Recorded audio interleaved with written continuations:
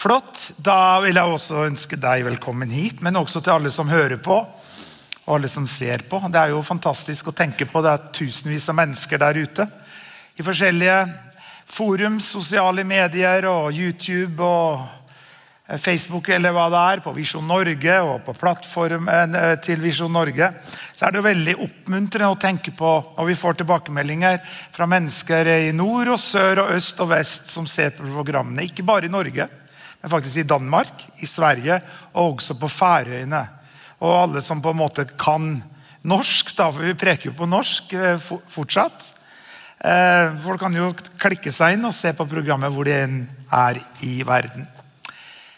Det juni, det sommer og sol, og her kommer min sommerpreken. Jeg har en sånn sommerpreken, vet du, som har en touch av sommer, men som tar deg, og som du kan smatte på til jeg preker igjen ute i august en gang. Så dette tror jeg blir veldig bra. Så vi takker deg, Jesus, at du har et ord til oss i dag, og at du gjør det levende i våre hjerter ved den hellige ånd. Amen. Du vet at nå skal Norge ut og reise. Etter 2 års nedstengning så det på tide å skal ut og reise igjen. Nå har vi måttet ta til takke med reisemål i Norge, og det har vært helt greit for oss. Vi har bygd oss hytte på fjellet som har vært et prosjekt for oss, så det har fungert bra. Men nå nordmenn reiselystne utenfor Norges grenser. Og her har vi da Maldivene. Så kanskje du en beachboy, kanskje du en beachgirl. Du liker å ligge der på stranda med et sugerør og kose deg. Eller du kanskje, det Maldivene, det et land, du kan google det, du kan begynne å drømme. Eller kanskje du en fjellgeit og liker å være i fjellene. Og nå har du fått nok av norske fjell. Hilde kan jo da begynne på nytt igjen i år, på grunn av at det nullstilt. Alt av stolpejakt nullstilt, og det da kan starte på nytt igjen. Men Hilde godt i gang. Hun allerede på level 10, det ikke det?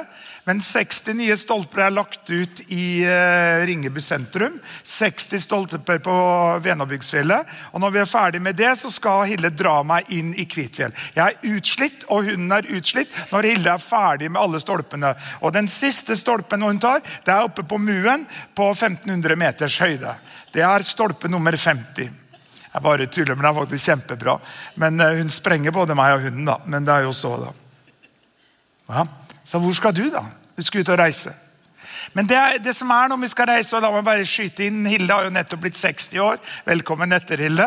Og vi feiret henne med brask og bram. Og vi drar en uke til Edinburgh.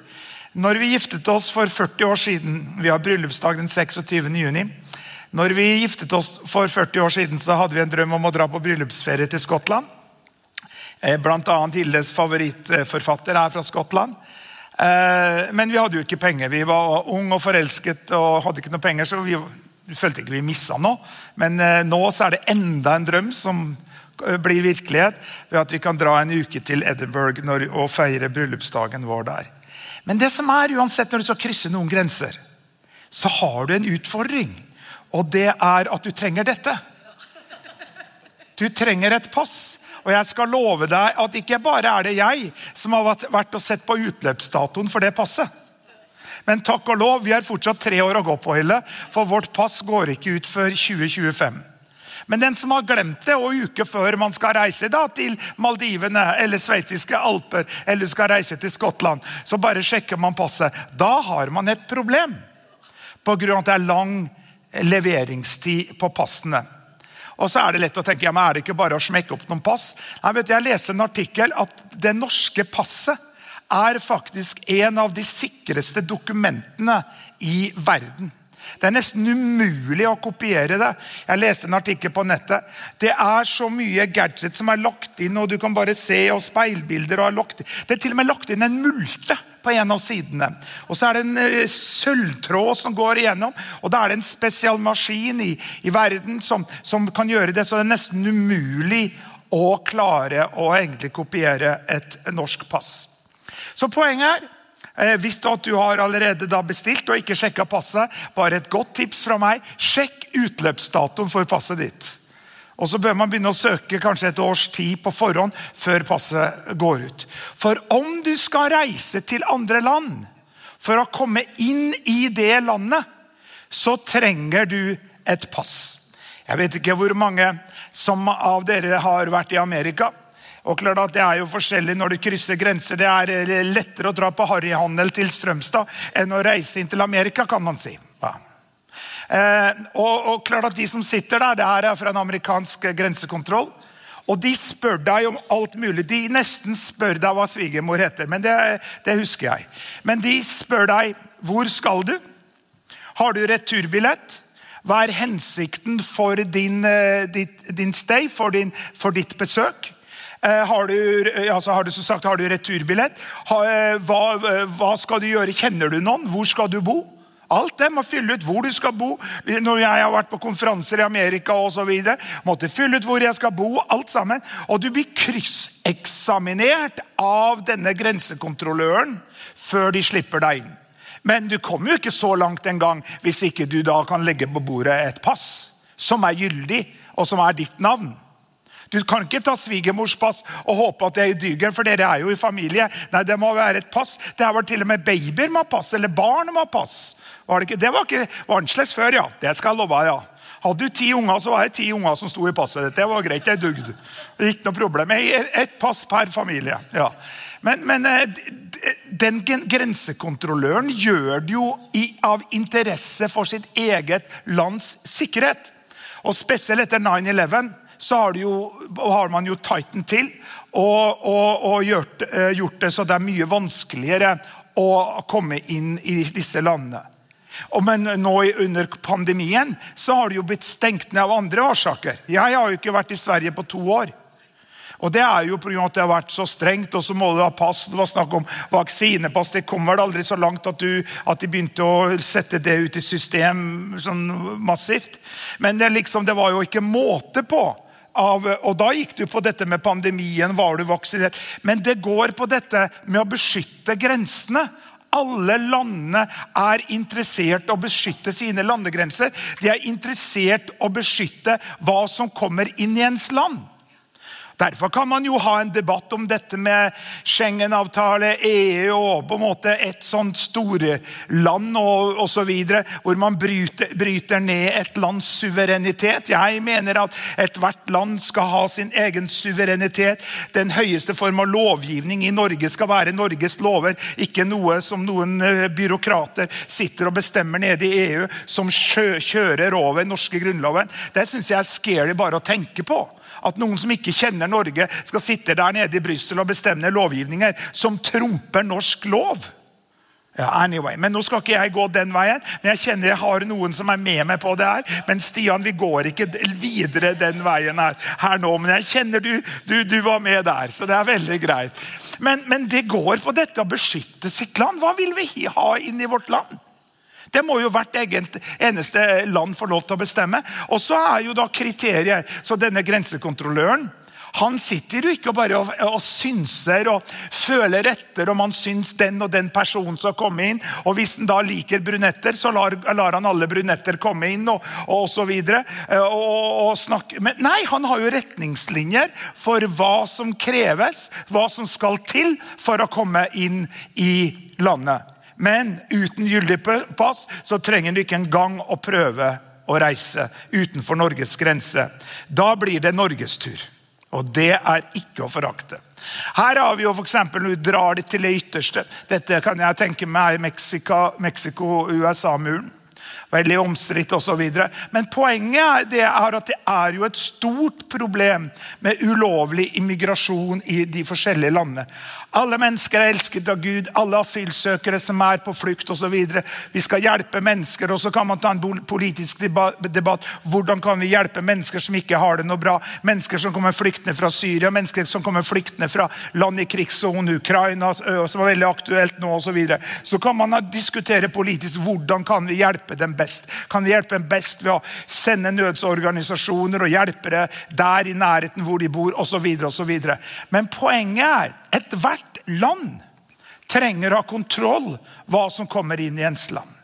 For med ulovlig immigrasjon, med folk som smugler varer, nå så jeg på nyhetene, det var til og med laget en egen smuglerrute gjennom skogen nede i Halden, haldenserne, vet du, det lure folk, vet du. Jeg jobber med noen haldensere, vet du, jeg mobber dem hver gang jeg møter dem, så har meg unnskyld. Men det hadde de funnet, det var noen sånn grønne bånd, som var en sånn gjennom skogen, fra Sverige inn i skogen, inn i Halden. Så da kunne de gå inn i ryggsekk og smugle hva nå enn det måtte være. De prøver da å komme inn i landet med noe som ikke det landet ønsker, eller det ulovlig å ta med inn i landet. Ja? Så, da jo spørsmålet, hva slipper du inn i livet ditt? Vi alle har grenser. Hva slipper du inn i livet ditt? Du din egen kontrollør, som beskytter og bestemmer og kontrollerer dine egne grenser. Så dette skal du ta med deg inn nå i sommer. Når du driver og står der i passkontroll på Gardermoen, og når vi skal ut og reise, vi må vel legge inn et par ekstra timer da, for du vet jo aldri hvor lang tid det tar. Men så kan du tenke så ikke du går sur der i passkontrollen, så kan du tenke, ja, det jo underbemannet, for det har jo sagt opp nesten alt av sånne security-personell over hele verden på grunn av pandemien. Men da skal du tenke at grunnen til at du står her og stamper i en kø, for de som sitter der gjør det i deres eget lands interesse, for de ønsker å beskytte og kunne kontrollere hva som kommer inn i deres land. Hva gjør du for å kontrollere hva som kommer inn i ditt liv? Du har grenser som du kontrollerer. Du den som bestemmer hva som skal komme inn i livet ditt. Og her det liksom, dette lagt i rødt. Du trenger ikke å slippe inn alle som banker på døra di. Denne kontrolløren som sitter her, han sjekker passet, sjekker gyldighet, og så sjekker han den skjermen som der i bakgrunnen, for de skanner jo koden som i passet, så kommer det opp, så har du et kriminelt rulleblad, så har du ikke sjans til å komme inn i landet. Da blir du dratt tilbake igjen. Så bare det at du har kommet opp til en grensekontrollør, betyr ikke at nødvendigvis alle som har kommet dit får innreise. Og det samme her, at alle som banker på din dør trenger ikke å slippe inn. Dette bibelverset jo så fint, Johannes åpenbaringsbok 3:20, der det står, det Jesus som sier, det står i rødt faktisk, hvis at du har en sånn bibel hvor alt det Jesus sier i rødt. Så sier Jesus, se, jeg står for døren og banker. Om noen hører min røst og åpner døren, da vil jeg gå inn til ham og holde måltid med ham, og han med meg. Hva? Og bare som et godt tips, det lønner seg å åpne den døra. Så, ja, du kan alltid spørre, har du pass? Ja, Jesus har gyldig pass. Nå skal jeg ta en religiøs en. Hans blod fortsatt levende og varmt og renser fortsatt fra all synd og all urettferdighet. Jesus kongenes konge, herrenes herre. Han har ambassadørstatus. Han har ambassadørstatus, pass, som gjør at han kommer inn overalt. Men allikevel, så det et gjensvar som da må skje etter denne bankingen. Etter at Jesus har banket på din hjertes dør. Så hvis ikke du åpner, så kommer han aldri lengre enn til grensekontrollen. Fordi at Jesus en gentleman. Jesus som en tredje person i guddommen, Guds sønn. Gud Fader, Guds sønn, Gud den hellige ånd. Har gitt mennesken en egen fri vilje som de aldri noen gang kommer til å kjøre over. Til og med inn i evigheten så kommer aldri Gud til å kjøre over mennesket, men det du velger, det lar Gud deg få lov til å velge. Derfor sier jo 5. Mosebok kapittel 30 at se, jeg har satt foran deg en åpen dør. Velsignelsen og forbannelsen, døden og livet. Velg da! Og så bare som et tips, liksom som i parentes nesten, så står det, men jeg anbefaler, velg da livet. Men du velger. Og dette veldig viktig at du og jeg forstår. At forskjellen mellom et dyr og et menneske at dyret har jo ikke en egen fri vilje. Dyret jo dyriske. Dyret lever jo etter sine dyriske instinkter. Sine responser ut ifra sitt instinkt. Og mange ganger så oppfører jo mennesker seg som et dyr. Men det jo meningen at du og jeg skal ikke hele tiden bare gjøre det som på en måte vi spontant føler for i et hvert øyeblikk. Sant? Men vi skal gjøre det som riktig. Så når Jesus banker på døren og gjør den hver dag, han ønsker å komme inn. Dette jo et fint bilde på at det en grense. Jeg har hage, jeg har en dør, og rett som det så glemmer både Hille og jeg å ta med oss nøklene. Vi låser døra, så drar vi på jobb. Og Hille har jo 40 nøkler på knippesett. Hvorfor har du så mye nøkler, du? På skolen, ja. Har ikke skolen hørt om universalnøkler? Nei, jeg har ikke så mange, ja da. Men da så kommer jeg hjem på ettermiddagen, så står jo nøklene der. Takk og lov. Vi bor på en fredelig plett. Takk og lov. Jeg skal ikke si hvor jeg bor, men alle vet det. Nei, skjønner du?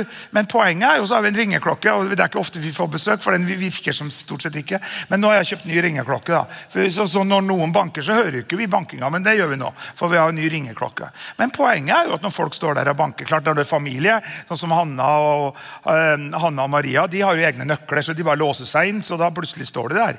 Og Hanna vet jo hvor matskapet så det liksom, da går hun der og ordner seg og så greier. Så det helt greit, og jeg synes det kjempemorsomt. Helt greit, jeg har egne nøkler, og vil låse seg inn. Men vanlige folk jo sånn at du ringer på døra, og det ikke noen hjemme, så går du. Hvis det ikke noen åpner, så bryter du ikke en døra. Sant? Der går grensen. Hvor går grensen i ditt liv? La oss se litt på dette.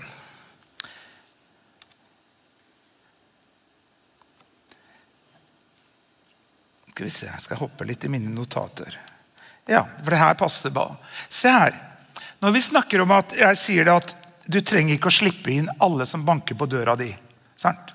Og når Jesus banker på døra, sant, det at han ønsker å komme inn i hjertet, hvordan hører vi denne bankingen? Jo, det en sånn ting, for eksempel at et menneske som ikke en kristen da, så kanskje du som hører på eller ser på, eller du her i dag, du kjenner ikke Jesus, så kjenner du bare liksom, du skjønner ikke alt og fortsatt masse spørsmål, det helt greit. Man slutter ikke å tenke fordi man tror på Gud. Nei, som noen vi tar ikke den runden. Men poenget jo det at du kan kjenne i ditt hjerte at det noe som drar på deg fra i leten etter et bedre ord. Men du kjenner noe av dette kan være noe.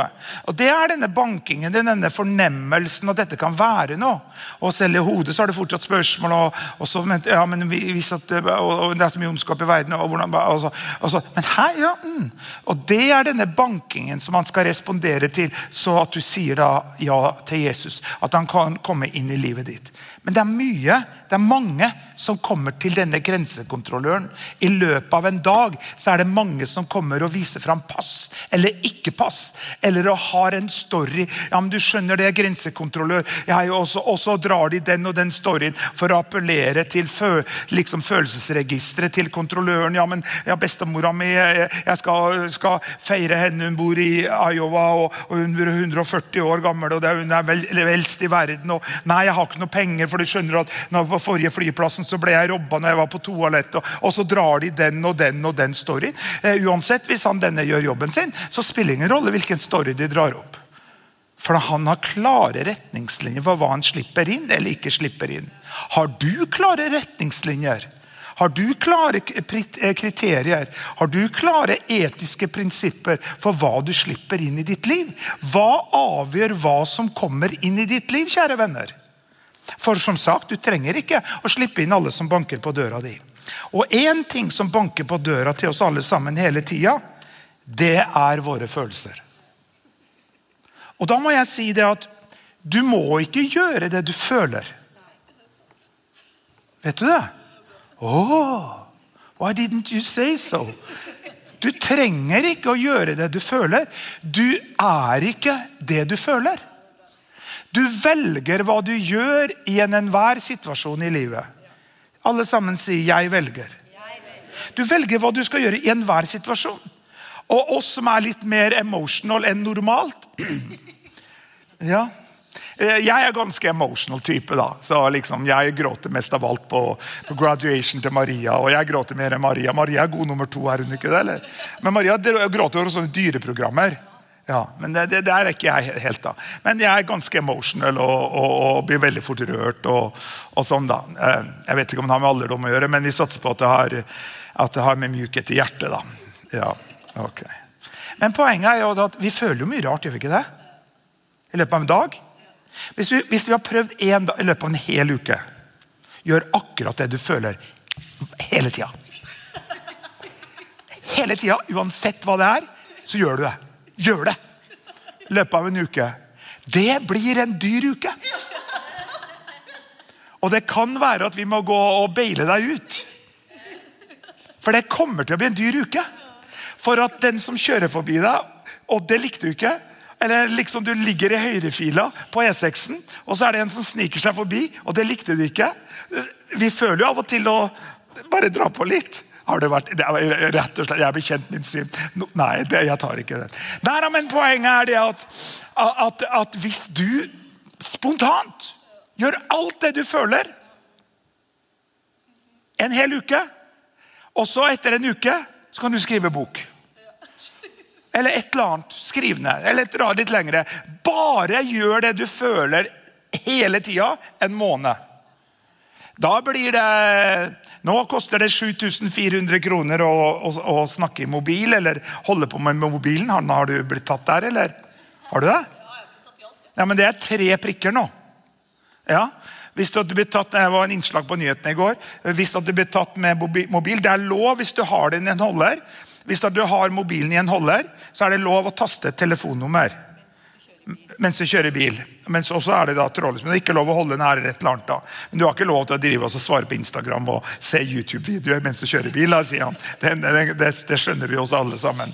Men 7400 kroner og 3 prikker kjempebra. På grunn av at det skjer så. Du ser jo når du kjører forbi folk som sitter i mobilen, de jo ikke der. Det livsfarlig. Anyway, men poenget vi gjør jo ikke det. Men hva avgjør hva vi gjør eller ikke gjør? Hva det som avgjør hvilke følelser som kommer, som vi responderer til å gjøre noe med? Eller, altså for å si det sånn, hva det som avgjør hvilke følelser vi slipper inn? Og hvilke følelser det som vi på en måte lar være utenfor? Og det går jo på dette. Hva slipper du inn i livet ditt? Hvilke følelser slipper du inn i livet ditt? Og hvilke følelser det at du bare står imot? Eller bare vurdere, se på dem. Hvis jeg har en ball her, en fotball eller et eller annet, sant? Og så på en måte, klart at nå har vi en kroppsøvingslærer her på første benk. Så hvis jeg hadde kastet ballen til deg, så ville du uten å tenke, tatt imot den. Ja, normalt. I hvert fall en kroppsøvingslærer. Ville tatt imot ballen. Så hvis jeg kaster den til deg, så skulle jeg hatt en ball her. Hvis jeg kaster en ball til deg, så ville du tatt imot den. Ja, du gjør det bare av refleks. Men hør her, du må jo ikke det. Om noen kaster noe imot deg, jeg snakker da i overført betydning, noen kaster en følelse mot deg, du må jo ikke ta den imot. Hvem sier det? Det klart at hvis noen strekker ut til han vil hilse på deg, må jo ikke hilse tilbake, det jo ganske uhøflig, men poenget skjønner du? Men vi gjør mange ganger ut av responser, så hvis noe blir kastet imot deg, en ball da, så tar vi imot den. Du må ikke det. Du kan jo bare liksom på en måte dukke unna og si, der gikk det en ball. Der så jeg en ball gå meg forbi. Trenger ikke å ta den. Det gjør du som du vil om. Og da skal jeg vise et veldig bra bibelvers her. Du med? Her vi. Den bra. Efeserne 6:16 sier, ta framfor all troens skjold. Med det dere i stand til å slokke alle de brennende pilene fra den onde. Hva dette? Og dette grensekontroll.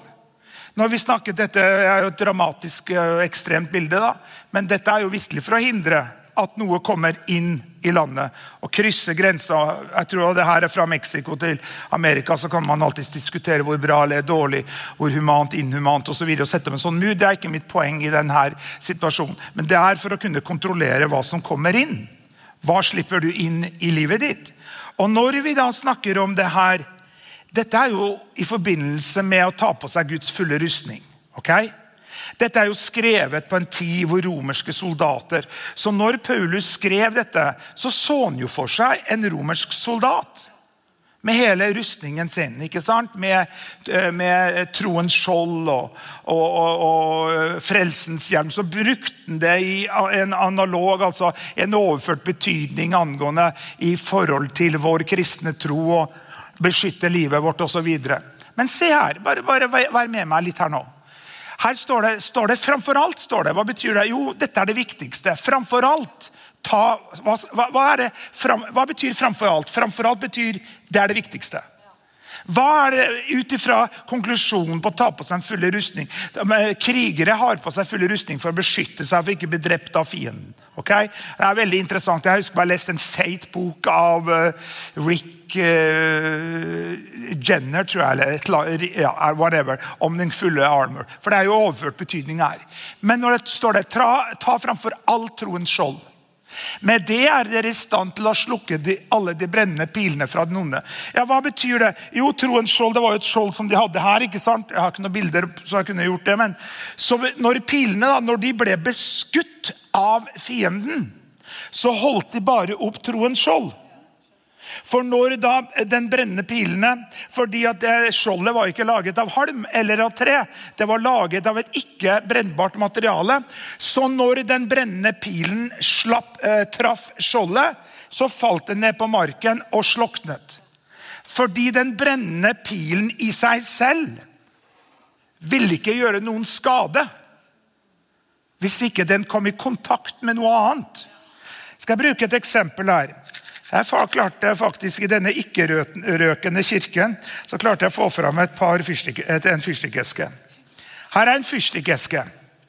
Nå tenner jeg en fyrstikk, vet ikke om kameraet får med seg det. Nå har jeg tent en fyrstikk som brenner her, ok? Og så holder jeg den i hånda. Og så vurderer jeg og ser på den her. Se her, ja. Se her har vi en fyrstikk. Wow, det brenner. Kan sammenligne det med en brennende pil. Se for at dette en brennende pil. Jeg holder den i hånda. Hva? Men så bare holder jeg den i hånda her. Og den brenner. Og den brenner. Ja. Så enten slokner den, eller så brenner jeg fingrene mine. Men poenget at, se her. Hva skjedde? Jeg så på den. Holdt den i hånda. Så sloknet den.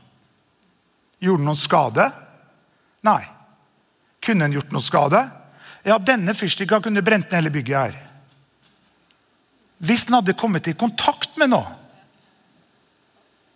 Skjønner du? En følelse i seg selv ikke skadelig. En følelse i seg selv vil ikke ødelegge ditt liv. Den må komme i kontakt med noe for å kunne gjøre skade. På samme måte, hvis dette var på en måte eksempel på en brennende pil, da, så hvis at man holdt da denne brennende pilen, la oss si at det ble skutt en brennende pil mot den, så holdt den opp troens skjold, så falt den marken, det brant fortsatt, så beholdt den i hånda, så på denne brennende pilen, til den slokna, og betraktet den. Men den gjorde ingen skade, for den ikke kom i kontakt med brennbart materiale. Så hva det djevelen holder på med hele tiden? Han kommer med suggestions. Han kommer med forslag til deg. Det på en måte som å gå på restaurant, og så spør du om menyen, og så spør du, hva anbefaler dere? Hva dagens anbefaling? Og så sier kelneren, i dag så dagens det og det og det og det. Ikke sant? Men kelneren kommer jo ikke med en trakt og putter ned i munnen på deg. Og trykker ned dagens middag eller forretten i munnen din. Nei, du må jo bestille. Og hvis servicen så dårlig, og det tar for lang tid bare å få et glass vann på bordet, så kan du bare reise deg og gå før du helt har bestilt noe. Det du som bestiller. Menyen ligger der. Men du selv velger. Alle sammen sier jeg velger. Du velger hva du vil bestille. På samme måte som når jeg snakket om det eksempelet, jeg kan kaste en ball, du velger selv om du catch the ball. Du kan også bare se der, ja, der gikk det en ball forbi. På samme måte som jeg holdt denne fyrstikken som nå har sloknet, som ikke skadet noen ting. På samme måte så kan du holde opp og tenke, ja, se på den følelsen du. Nå er jeg sinnet nå. Nå kunne jeg tatt nabokatta. Se der du. Og noen jeg jobber med så søtt ut hele tiden. Se der du. Ja. Og så betrakter du følelsen. Til den slokner. Men du handler ikke på den. Du agerer ikke på den. Jeg hadde et eksempel en gang jeg leste Bibelen, så leste jeg om dette med at Jesus ble fristet da, i Getsemane hage. Og så kom jo djevelen og fristet han, ikke sant? Jesus var jo sulten, hadde fastet i 40 dager og sånn da. Så kom jo djevelen og frister han til ånd og til sjel og til kropp. Frister han med det på en måte med å opphøye seg selv. Han frister med mat, med drikke og så videre. Han frister med å unngå lidelsen og så videre. Og så Jesus stod jo imot. Hvordan stod han imot? Han bare bekjente Guds ord. Djevelen, men det som er interessant da, at djevelen prøvde å møte Jesus på hans arena. Og det var jo å prøve å dra i gang en teologisk debatt, ikke sant? For at Jesus var ikke liksom, det var ikke noen fristelse, tror jeg, for Jesus.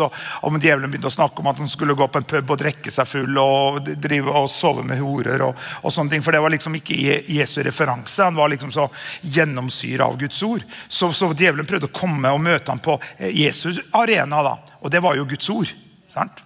Så da tar han jo Guds ord og løsriver det fra sin sammenheng og slenger bibelverset mot Jesus, sant? Men Jesus svarer jo tilbake med bibelverset satt i sin kontekst, ikke sant? Om at mennesker lever ikke av brød alene og så videre, ikke sant? Og du skal ikke friste Herren din Gud og så videre. Så Jesus bare på en måte så på en måte fristelsen. Han så på den, og så svarte han tilbake med Guds ord. Og når da djevelen hadde fristet han på alle arenaer, det blir på en måte sammenlignet som at en innbruddstyv prøver å bryte seg inn i et hus, så er hoveddøra stengt. Han gir seg ikke så lett. Sånn måtte vi jo tenke i Afrika hele tiden. Så prøver han seg på bakdøra, vinduet og skorstein eller hva det er, for å se, er det noen mulighet til å komme seg inn i huset. På samme måte er det jo djevelen vår fiende da, som kommer for å prøve å ødelegge oss. Men når da djevelen hadde fristet Jesus på alle disse planene uten å komme noen vei, så står det på en oversettelse at that ended the temptation. Og så står det egentlig oversatt til norsk at dette endte fristelsen, testen. Og så står det at djevelen dro seg tilbake, waiting for another opportune time, står det. At djevelen dro seg tilbake og ventet på en annen anledning. Og da så jeg, mens jeg mediterte på det her bibelverset mange år tilbake, så jeg, men det betydde mye for meg, da, det måten jeg så det på. Da så jeg at djevelen var ikledd altså, med en sånn militæruniform, sånn verneuniform, ikke sant? Og så var det masse grønn skog og masse kratt og sånn rundt. Så jeg hvordan djevelen da på en måte bare trakk seg tilbake og sto i skogholtet og bare betraktet Jesus dag ut og dag inn for å se om det var en endring i hans adferd som kunne åpne for at han kunne komme tilbake for å friste på nytt igjen. Men den kom jo aldri. For Jesus var jo helt støpt ved. Han hadde jo en kristen karakter. Han syndet jo aldri. Du og jeg, vi misser det. Og when we fall, we shall arise. Når vi misser det, så ber vi Gud om å tilgi oss. Så står vi opp igjen og prøver på nytt igjen. Men det kom aldri. Altså, han kom aldri forbi grensekontrollen i Jesu liv. Han kunne komme opp til grensekontrolløren, vise frem passet, komme med forslaget, men ble avvist og sendt tilbake hvor de kom fra. Du har ikke adgang her. Du innfører ikke kriteriene for å være en ønsket borger, og spesielt som du spør, kjenner du noen i landet? Og her kan jeg dra en preken, vet du. For når du spør djevelen, når djevelen blir spurt, kjenner du noen? Så vil han svare det allerede etablerte tankemønstre som du har begynt å male på. For eksempel at en person som blir deprimert, og så maler ingen glad i meg. Så kommer forkastelsen inn, og så videre, og så videre. Og så maler man på, og så plutselig står det selvmordstanker der på grensekontrollen, og ønsker å komme inn. Og når forstår meg det analogien jeg bruker her da. Så spør grensekontrolløren, kjenner du noen i landet? Så kan da selvmordstankene si, ja, jeg kjenner depresjon. De i familie med oss. Jeg kjenner forkastelsen, de i familie med oss. Jeg kjenner misfornøydheten. Skjønner du hva jeg mener? Og så baller det på. Ja. Så når vi snakker da om at djevelen som ønsker å leve med vår fiende da, ønsker å ødelegge vårt liv, så det brennende piler. Brennende piler. Hva betyr det? De kan gjøre stor skade. Og la meg et bibelvers til i forbindelse med dette. Jakob 4,7 der det står at underordne dere derfor under Gud. Stå djevelen imot, og han vil flykte fra dere. Stå djevelen imot, og han skal flykte fra dere. Hva det for noe? Det grensekontroll. Ja, men snakk om djevelen. Det var en artikkel her, og snakket om, du skulle ikke, det var en lærer snakket om, og ville ikke snakke om djevelen til barn og i barneskolen. Nei, det full forståelse, det ikke det du begynner å prate med barn om, forstår meg rett. Så det veldig bra. Du snakker om Jesus og engler og så videre. Men når vi snakker om mørkets makt, det liksom ikke noe hverdagskost du driver og snakker med. Vår fiende, liksom, jeg står der mot, liksom, og liksom i Afrika var det veldig greie, liksom, og fysisk beveg, liksom, når de skulle stå djevelen mot, de visste både til med fysisk anstrengelse, nesten som en boksematch nå. I Jesu navn, jeg står der mot Satan, vi gikk frem, og så videre. Ja, hva det egentlig vi står imot? Når vi leser her da, det bibelverset her, stå djevelen imot. Hva det vi skal stå imot? Hvor han? Hvor han? Husker på da jeg vokste opp da, og noen trodde at bare djevelen bare i Afrika. Nei, han i Norge også. Men når det står her, stå djevelen imot, vi vil jo gjøre Guds ord, gjør vi ikke det? Ja?